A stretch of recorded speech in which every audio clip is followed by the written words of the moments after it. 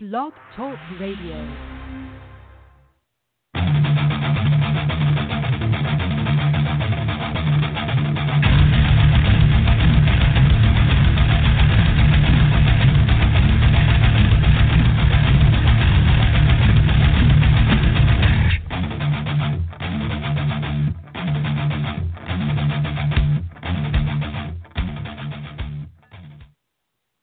Hello, everyone, and welcome to today's edition of The Cheapest Meal presented by Deep Fried Draft. My name is Brian Bosarge.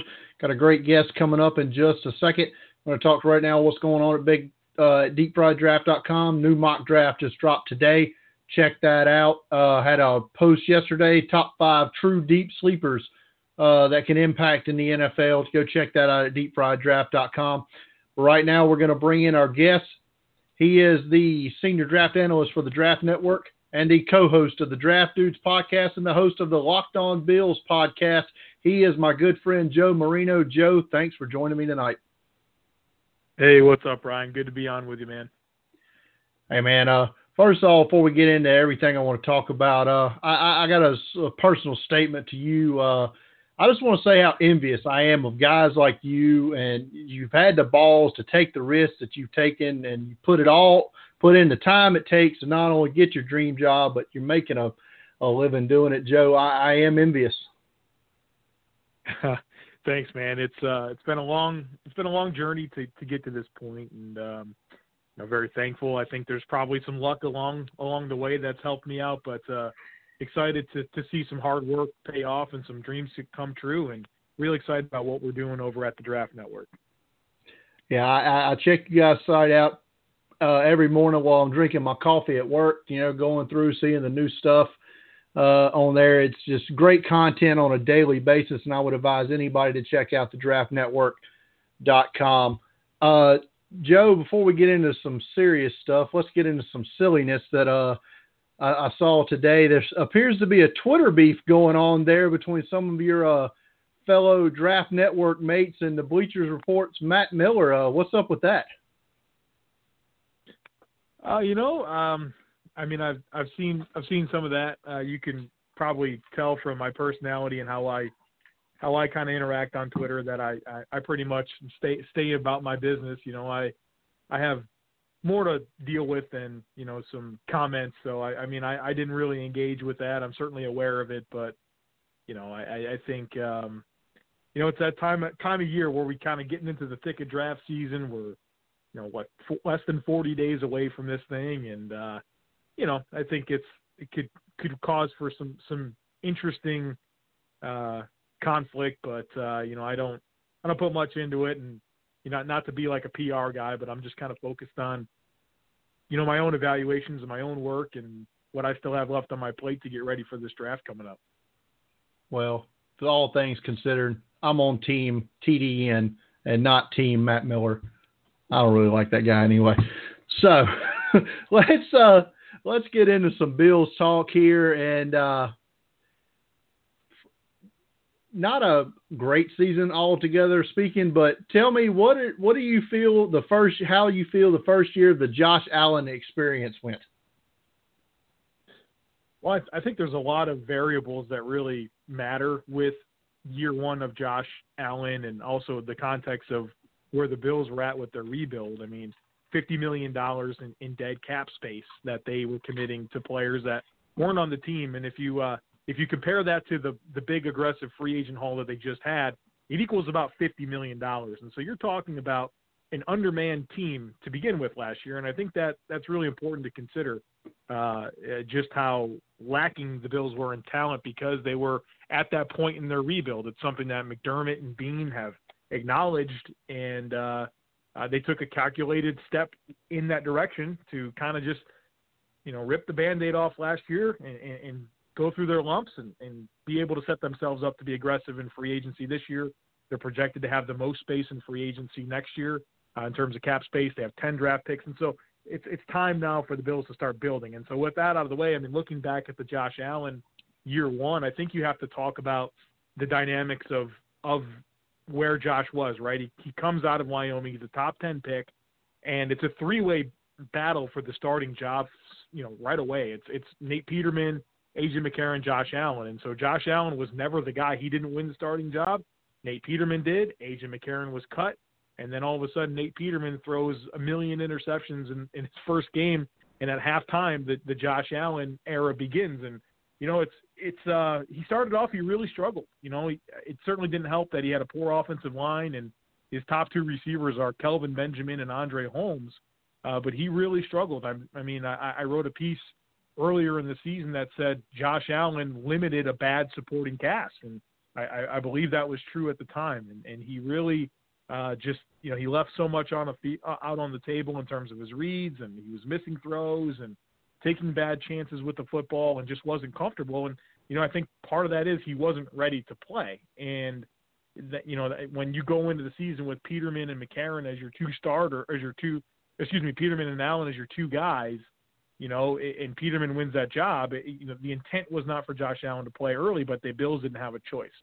And then he showed some flashes throughout the first half of the season. Then he got injured with that elbow thing. Probably the best thing that's ever happened to him, because it was during that time where the Bills signed Matt Barkley and they signed Derek Anderson and they let go of Kelvin Benjamin and Andre Holmes. And all of a sudden, Robert Foster and Isaiah McKenzie, more speedy receivers, get playing time, and they upgraded their left guard spot by having Wyatt Teller start. And so all these things were really different. And he had this four-game stretch here to kind of observe, you know, see other people do the job. The infrastructure around him improved. And then the last half of the season, Josh Allen played really, really well. I mean, he took a major step forward. He was the best player on the field for the Bills offensively. He was a big reason why they were able to, you know, go from what was a historically bad offense to one that was really productive over the end of the season and difficult to defend.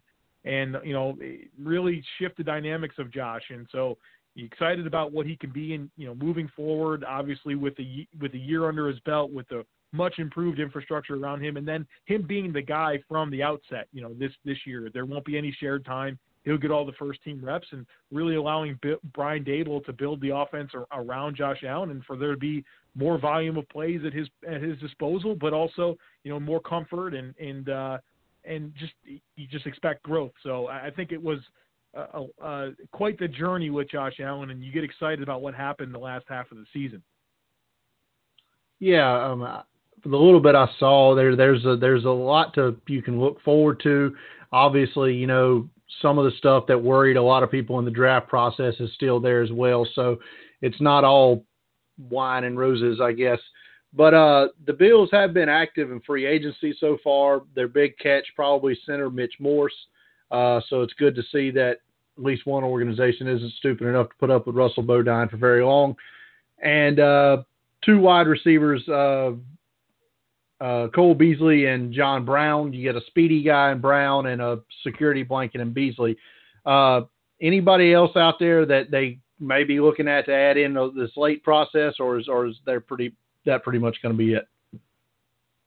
You know, I think the Bills would probably love to get an impact player on the defensive line. Now, that may have to come in the draft, but, you know, they brought in Ziggy Ansah for a visit, who's taking his time with his decision, and obviously the Bills need to feel comfortable with his medicals, and we'll see if there's any other defensive linemen that come along that could be available. But, you know, I think there are some short and long-term concerns with Buffalo's defensive ends and defensive tackles, and so I think if an opportunity came to make a big move there, they still have plenty of cap space. I think they would probably do that on the defensive line.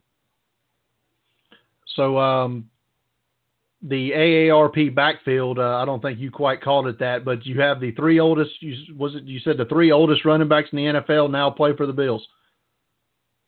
Well, now that Adrian Peterson signed his contract, I don't know if that's true anymore. But yeah, I mean, it's an aging backfield. They're obviously with 36-year-old Frank Gore and then Chris Ivory and LaShawn McCoy that are both over 30 years old. So they're older. But I mean, Frank Gore's coming off one of his best seasons of his career in terms of yards after contact and his PFF grades. So, I mean, Frank Gore's still producing even at an older age. But I think what that really does is you talk about a Bills team here that's now without Kyle Williams, who was the face of the franchise for so long, and replacing that leadership and really having more guys outside of Lorenzo Alexander that are veterans that can really connect Coach McDermott's message to the locker room. You get excited about Frank Gore in that capacity. I mean, over 3,000 rushing yards. He's 36 years old. He's top 5 all time in rushing yards. And this dude wants to keep playing. He loves ball. And I think that's going to be important. He's also tight with LaShawn McCoy. And so you hope that, having those guys together will help you get what's left in the tank out of Shady as well, a guy that I know it's important for him to get to that 12,000 career rushing yards mark. But, I think jokes aside here with the age, I think it really matters to have experience in the backfield along with Josh Allen. With guys like Gore and McCoy, there's going to be no time or worry spent for Josh Allen, with guys lining up in the right place or hitting holes correctly or pass protecting. And so I think from that perspective, in this point of Josh Allen's career, it really makes sense for him to have experience with him in the backfield. And then you can redo the position next year with draft picks or free agent signings. But, at that point, Josh Allen will be in year 3. And so I think it's a benefit to him to have experience back there with him. I don't disagree with that at all. Last question on the Bills veteran players before we move on to the draft portion of this. Zay Jones, what did we miss with him? Because it's going into his 3rd year now. I believe I know I did. I thought I had a late first, early second round grade on him, and it hasn't been there. What happened? Well, I think there's a lot of context that matters. I don't think it's just that he's been a total disappointment. In year 1, I mean, he could not get on the same page with Tyrod Taylor. And so it was really disappointing to see, a lot of drops, just really poor in terms of targets, to receptions. And, part of that was him dropping the ball. Part of that was Tyrod not putting it in good spots, but he really struggled to acclimate in year 1. Now, year 2, he got a lot better. He caught 56 balls for 652 yards and 7 touchdowns on one of the worst offenses in the league, with really bad quarterback play collectively. And so I think he did take a step forward last year, and that comes after an offseason where he had the funky situation with the hotel room where he hurt himself and he had knee surgery and all that type of stuff, and he put together a pretty good season. And so, he's a guy that I thought improved throughout last season, got more comfortable with Josh Allen. You really saw him make some big-time plays in the Miami game late in the season. And so, I think he'll be an important part of the offense next year. And, I mean, you're certainly not an 1,000-yard receiver or anything like that, but I don't think, the wind's out of the sails here with Zay Jones. That's good to hear because he was one of my favorite, one of the favorite guys I've talked to at the Senior Bowl over the last couple of years. Just a really engaging young man. When I saw the stuff with the hotel and all that, I'm like, man, that just kind of took me off guard. Didn't expect that from him. Bills picking ninth this year, Joe. What's in play? I really do think the Bills have done so much in free agency. They've signed 5 offensive linemen, rosterable offensive linemen, 3 that I think have legit opportunities to start. They made 2 big plays at receiver and getting John Brown and Cole Beasley and even Andre Roberts, who will be a rosterable receiver. So combined with Foster and Zay Jones, there's 5 receivers right there. I think the Bills have really set themselves up to either go with an impact defensive lineman, an edge rusher, maybe a guy like Montez Sweat or Brian Burns, or a defensive tackle, a guy like Christian Wilkins or Ed Oliver, where the Bills could really use a dynamic 3 technique.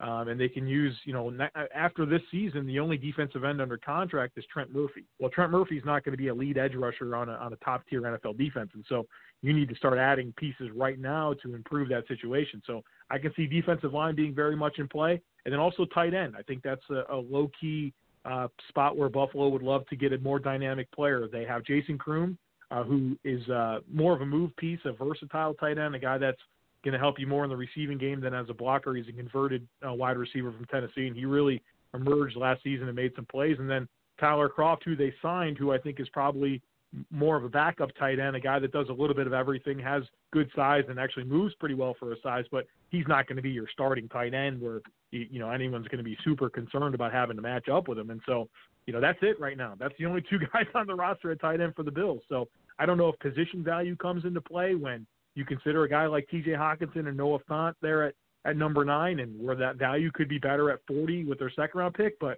to me, right now, it really looks like defensive line or tight end would be the most logical direction. So you don't believe a guy like DK Metcalf, even though I know they've signed the receivers, but they still don't have what you'd call a true number 1, right? They got looks like a bunch of number 2s and 3s. So DK Metcalf, not a guy you consider at 9? Well, that's an interesting question because when Bean and McDermott were asked about that at the Combine, Sean McDermott said, specifically, hey, do you need a number 1 wide receiver? He says, man, I'm just looking for guys that can get open and catch the football. And Brandon Bean, when he was asked about a number 1 receiver, he said, I just want guys that Josh can rely on. I'm not really concerned with having a true number 1. I mean, and then he kind of talked about the dynamics of the Patriots wide receiving core and how they didn't necessarily have a true number 1 alpha, number 1 X receiver. And so then it got a little bit funky when there was some rumor that the Bills had engaged in some trade discussion with Antonio Brown. And you're like, wow, they were just feeding some lines there. And maybe the dynamics of Antonio Brown changed that discussion for them, but obviously that didn't go through. And then they turn around and they get separation guys in Beasley and Brown. And so, I don't think we can dismiss wide receiver. I think that the Bills will add one at some point, like you said there. I mean, to an extent there, they really don't have much size at receiver, but I think that's something that Brandon Bean's kind of learning from, right? Like, they, even at Carolina, it was Greg Olsen and Devin Funchess and Kelvin Benjamin around Cam Newton. And there's some similarities in Cam Newton and Josh Allen in that they're both not very pinpoint with their ball placement. And so, having towering receivers isn't always the best recipe for an erratic quarterback. You just need guys that can get open. And so I think I love DK Metcalf. He's a top 5 player for me in this draft. So I'm not saying he can't get open, but I don't think it's necessarily something that the Bills are prioritizing. And if they want to get size at receiver, there's so many options that they could get on day 2, and like a Hakeem Butler or Calvin Harmon or J.J. Arcega-Whiteside. I think they may be more inclined to look at one of those players on day 2 and not at number 9, because I think if you want to get an impact defensive lineman, you got to get that at number 9. You're not going to wait and get that. I see. I completely agree with what you're saying there. And I every mock draft I've done, I keep seeing Ed Oliver fall, and it's like I can't slot him anywhere. And I think, like you said, maybe it's a spot at 9 at Buffalo could be a place for Ed Oliver, to go. Who's going to be this year's Terrell Edmonds, Rashad Penny guy? That's shocking player that goes on day 1. Oh, that's really interesting. Here's the difference between I have some names that come to mind. I think the difference between a player or two that I'm going to name right now and those players is maybe these players have some merit to being taken in the first round. So I think for the surprise factor, I'll give you 2 names, but not necessarily because they don't deserve it, because I don't like this draft class that much in terms of having, like, I'm not going to have anywhere near 25 or 30 first-round grades, but there's 32 first-round picks, right? So that, you're going to have guys that have second-round grades getting picked in the first round. And so the names that come to mind for me are Justin Lane from Michigan State, cornerback Amani Oruwariye from Penn State, and then even Chase Winovich from Michigan, who, I think for a team late in the draft, like the Rams, like the Patriots, like the Chiefs, that really could use an edge rusher, I think they'd be well served by considering a guy like Chase Winovich there at the back, the back portions of the first round. Yeah, not so you don't have anybody that you probably had a 4th round grade on like Terrell Edmonds going in the first round. Well, believe me, there will be a guy I have a 4th round grade that goes in the first round, but predicting who that is I don't know. I mean, those guys are guys I have 2nd round grades on, but I don't think right now people are like widely expecting any of those 3 to go in the first round. Although I think it's a better possibility than maybe we think. Possibly. All right, we're going to take a quick break. When we come back, we're going to talk some ACC football with Joe Marino of the Draft Network. Are you thinking about a trip to Disney World, to Disneyland, and you don't know where to start? What's an ADR? How does that whole Fast Pass thing work? And what in the world is MDE? Let Rebecca Bosarge, vacation specialist with Coasters and Castles Travel, help. Her services are 100% free to her clients. She can take care of all those important details to make your family vacation the very special vacation that you want it to be. Rebecca Bosarge can book your rooms, your tickets, and vacation packages for any size group. Make dining reservations, make all Fast Pass reservations. She can book special event tickets, arrange any necessary transportation. She can also set up your My Disney Experience account and even create a personal itinerary for the duration of your trip. You will not have to stress over the details when you use a knowledgeable vacation specialist like Rebecca Bosarge. She can book Universal Studios, Busch Gardens, Alani, Adventures by Disney, and Disney Cruise Line, as well as all major theme parks and popular vacation destinations. Contact Rebecca Bosarge today to get your planning started by emailing her at rbosarge@coastersandcastlestravel.com. You can find her on Facebook at Coasters and Castles Travel, Rebecca Bosarge, and on Facebook at Rebecca B. C&C Travel. You can also find her on Twitter at VacationsRHB. Get in touch with her today. You won't regret it. We're back here on the Cheapest Meal with Joe Marino of the Draft Network. Joe, you're on the ACC beat this year. So my first question is, what the hell has happened to Florida State? Well, I mean, obviously the ugly ending there for Jimbo Fisher did some things, obviously. And I think Willie Taggart, I'm not a super high Willie Taggart guy. And I don't love his ability to recruit. I don't love his game management. I've heard some questionable things about him and his leadership from some different players that I've spoken to. So I think, kind of reestablishing a culture there is a struggle for them right now. And then, they've always kind of under-recruited on the offensive line. For whatever reason, Florida State just can't get offensive linemen, and it's really been part of their Achilles heel for this offense that has had good playmakers and talented quarterbacks, but you can't block. It's going to limit you. And so, defensively they have some guys, but I think by and large it's redefining the culture at Florida State, and then being really kind of handicapped by the offensive line has been problematic for them. Yeah, I'm sitting here wondering when I've seen Florida State just go down quick with this. If I know they got all that big fat oil checks out there in College Station, but you just gave Jimbo Fisher $75 million, and you didn't look at the way he was leaving Florida State, and you're like, maybe a little buyer's remorse, so to speak. It's tough to tell. I thought he had a decent year one there with Texas A&M, and there's a little bit more NFL talent in that team than maybe we thought as I get deeper into the scouting process and learn more about their personnel. But he's going to have to be able to recruit, and he's going to have to do it in the SEC West where, it's Auburn and Alabama and LSU. And so Texas A&M's kind of always been that fourth, fifth team. And so can they get into that top tier discussion? They're paying him a lot of money, and he better make it happen.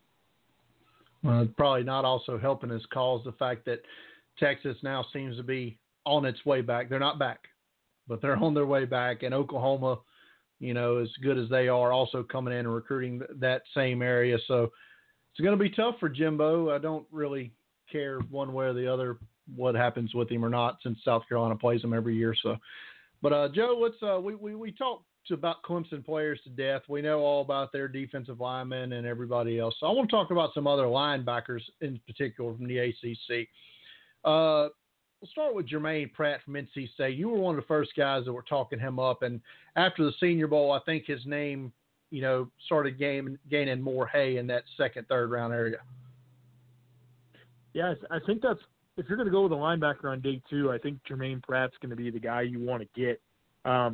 He initially stood out to me. I've been to so many NC State games. I've probably done 7 trips there over the last 2 years.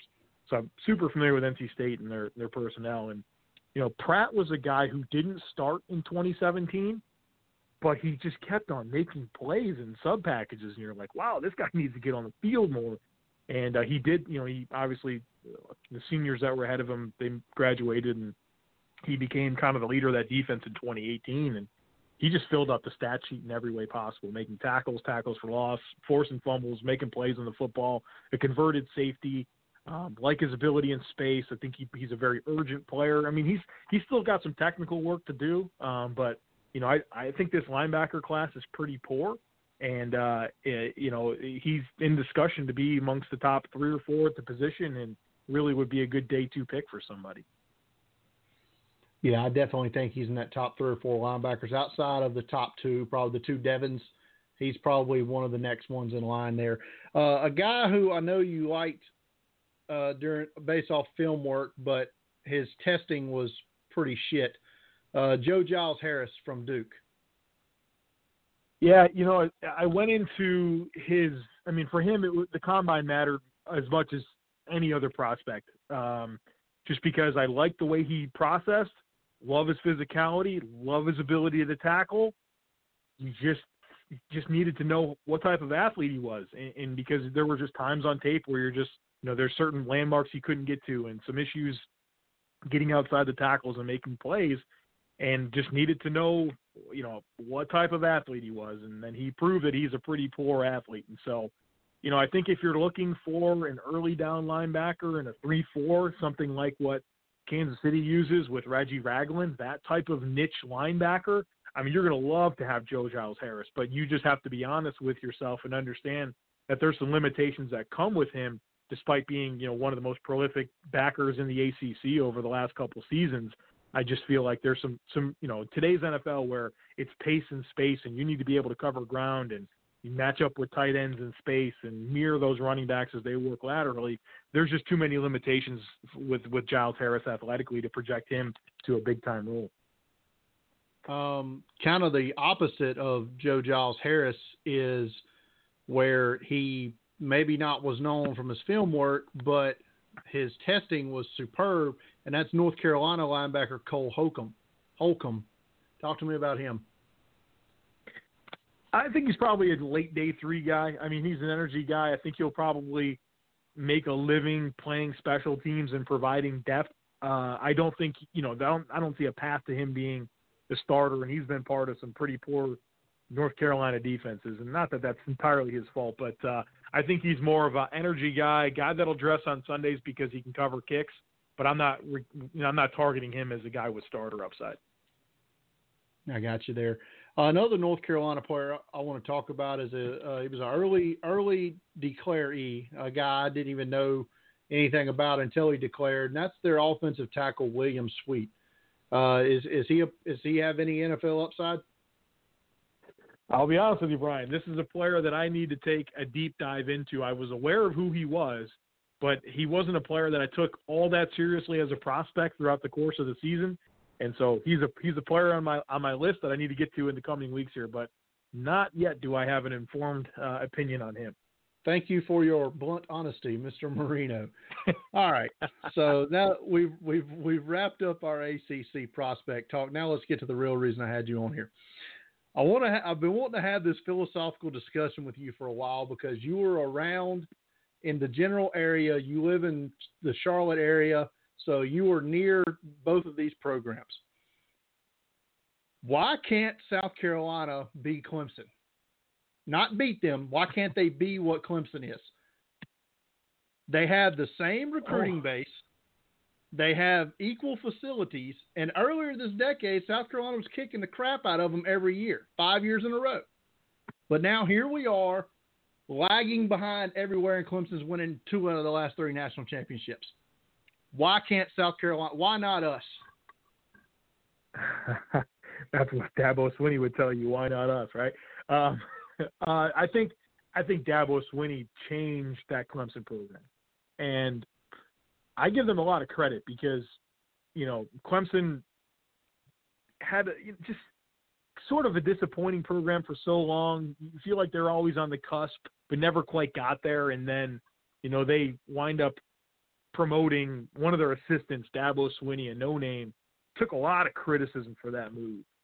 And somebody saw something in that man, and he's one of the elite coaches in college football. And so because they have Dabo, because of what he's done to really change the culture there, everything else has followed in terms of the facility upgrades. Now, I know South Carolina just did some really good facility upgrades, but, Clemson is probably in the top 3 or 5 in the nation when it comes to facilities and resources available for their students. And obviously the winning tradition that's quickly been built there. And, that those things are really going to matter, and the amount of NFL talent that they're producing. And so I think when you think about on-field performance, facilities, NFL talent, Clemson's really outpaced South Carolina. And now I get your point there. I mean, in the SEC East, they've hired big-time coaches in Spurrier and Will Muschamp, but they didn't get a Dabo, right? I mean, and so that's the difference.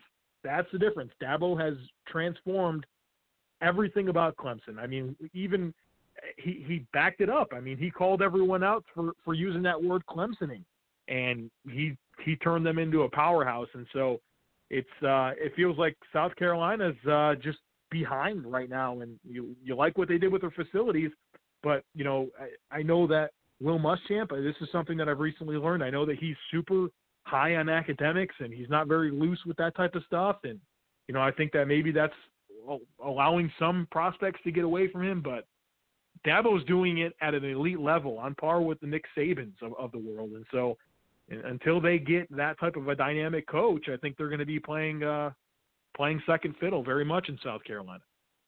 I listen to him talk, and I just cannot see how that all shucks, gee golly stuff just works on 17 and 18-year-old kids. It just blows my mind, Joe. I don't know if I have an explanation for that. I've met Dabo. I think he's a very genuine, authentic person. I think that he really cares about relationships and getting to know people. And hey, if you're going to ask people to go to war for you, that you invest in them personally. And I think that there's a deep sense of togetherness with that program. And I think so often, so many times especially with the NFL and the way that we're seeing these head coaches getting hired. I mean, you look at the Matt LaFleur's and the Zach Taylors and the different the Cliff Kingsburys of the world that are getting head coaching jobs. And I'm not saying all those aren't great men and that they won't be great culture builders, but those are guys that got their jobs because of their X's and O's and their schemes. And I think at the deep root of it, football is still the ultimate team game, and having that togetherness and having that brotherhood and knowing each other and loving your teammates and just having a very unified approach to what you're doing every day and really setting a strong standard. And, hey, this is what we do. This is what we expect. And having that leadership in place, there's something about what Dabo's doing that's making all that stuff work. And so I think, there's some cheesiness to him, but, man, I think he's just authentic and real, and just people gravitate towards that, and they love that, and they want to work really hard for him. And he's had some really strong pieces. You look at guys like Deshaun Watson, look at guys like Christian Wilkins. I mean, those guys are like culture-changing type people that set a high standard. And so I think that that type of stuff really matters often, sometimes more than X's and O's, and sometimes even more than talent, is that type of unison and togetherness. And hey, we got a chip on our shoulders. And I think the best teams, man, they find ways to feel like people doubt them. Like you heard the Patriots all year long. They're talking about how everyone doubted us and wrote us off. Like, nah, dude, like maybe some people have, but everyone respects the hell out of you. But good teams find ways to believe that and build on that message. Look at Clemson. I mean, Dabo, that's all he preaches. He talks about some type of bus thing and how, why not us, and just little old Clemson. Like that stuff matters, man. And he finds a way to get the most out of his people. So he's cheesy. I get it, but he's getting it done. You brought up like the Deshaun Watson and that guy and the recruiting class they had the year he brought in. That is what that did it. I mean, that recruiting class was the one that set the bar in motion to where they are now.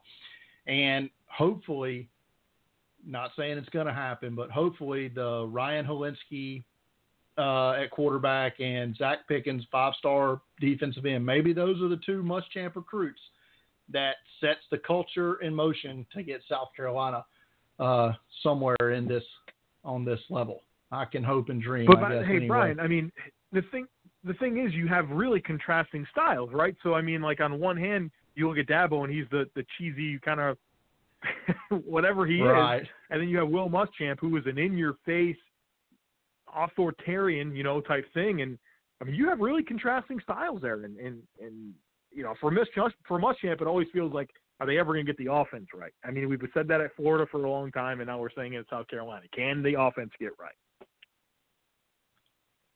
I don't know. I hope so. But, I mean, you have the contrasting styles now where what seems to be the biggest rivalry in college football with Dabo and Nick Saban, and Muschamp is from the Nick Saban tree. So, it can happen, I guess, maybe, probably not. speaking of Nick Saban, well, while we'll do the last topic here, and then this will be it. Nick Saban retires after this season in Alabama. They called Dabo, right? Yeah. I mean, he's the first one they call, right? 100%. And I think this is the biggest question that remains is, does Dabo Swinney go home to Alabama, where he played his college ball, where he has his roots, and leave little old Clemson to go be their coach? And if that happens, then the tide continues to roll, and then we have questions about Clemson. But there's also a part of me that probably looks at Dabo and says, hey, he might really like what he's doing at Clemson and want to be there and continue to do what he's doing there. So I think one of those two things will happen. I mean, not to kind of state the obvious, but he's either going to stay at Clemson or he's going to go to Alabama. I also don't think we should be saying Nick Saban's retiring anytime soon. I think some of these guys, man, they're without football, they don't function. And so I think Saban's one of those guys where I don't see him just playing golf all the time, I don't know if the Saban era's anywhere near over. But I think that's the big question mark is, will Dabo Swinney be his successor? Because you look at Dabo, you think he can coach for a long time, but then you also see guys that would just, they retire early. So what Dabo plans on doing for the next 25 years is a good mystery. Yeah, I think the only place Dabo leaves Clemson for is Alabama. And I believe the only place Saban leaves Alabama for is the house. I don't think I think we're past the time where he's going anywhere else. He'll go to ESPN, and that'll be his next stop after he leaves Bama. Right. Let's wrap this up. Talk about the Twitter draft changing machine the mock draft machine over at the Draft Network. You got a game changer there for you guys with the mock draft machine and build your own big board.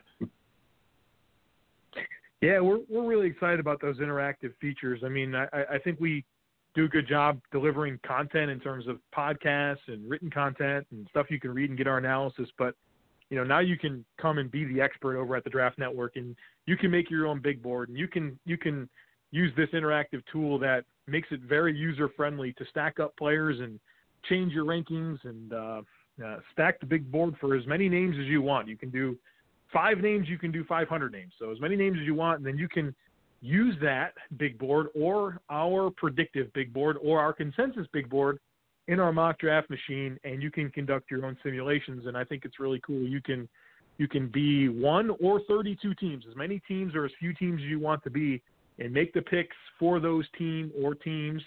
And the rest of it runs off of a simulation that we really feel good about the algorithm that we have put together to, factor in team needs, but also best players on the board, and try to give you the most realistic mock draft simulation experience that you can have. So definitely encourage the listeners to head over to thedraftnetwork.com and have some fun on our interactive tools.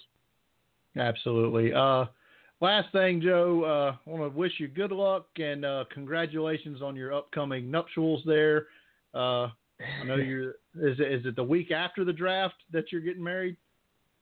Yeah, I set that up nice. So married or drafted in Nashville one weekend, and then the following weekend is the wedding. And so every year I can plan on the weekend after the draft being a nice little vacation celebrating the anniversary. So don't think that wasn't unintentional. Well, for your sake, I hope the draft date doesn't move, because I'm sitting here. I have to worry about this every year because my daughter was born the Wednesday after the draft. So I cut that close. And so now I have to worry about birthday parties and such and dance recitals, because this year I have a dance recital on the Saturday after the draft, her birthday party the Sunday after the draft, then another dance recital the Monday after the draft. This is what you have to look forward to, Joe. This is what you have to look forward to. Well, the thing is, anniversaries are not specific days, right? I mean, they are, but they aren't. They kind of are. As long as it's the weekend. Hey, the weekend after, right? It's going to be close, right? It's always going to be close, Brian. Kids are a different story. I don't have an answer there. We'll focus on the things we can control right now there, Brian. Right. I got married February the 27th, Joe. Think about nothing happens on February 27th, Joe. Not bad. Joe, tell everybody where we can follow your work. The best spot is on Twitter at the Joe Marino. I have 2 podcasts per day and a ton of written content. So to keep track of it all, twitter.com at the Joe Marino. Joe, man, thanks a lot for joining me tonight. Yeah, anytime, Brian. That was Joe Marino of the Draft Network and the Locked On Bills and Draft Dudes podcast. One of the best in the business out there. Follow him on Twitter at the Joe Marino. Always enjoy talking to Joe. I see him every year now at the Senior Bowl. Him and Kyle Krabs and John Ledyard and the rest of the Draft Network crew. They're phenomenal people. And I recommend everything they do with the draftnetwork.com. Check all that out. As I said earlier, you can find my new mock draft and latest piece on deep sleepers at deepfrieddraft.com. Check that out. And as always, follow me on Twitter at deepfrieddraft. Thanks everybody for listening. Until next time.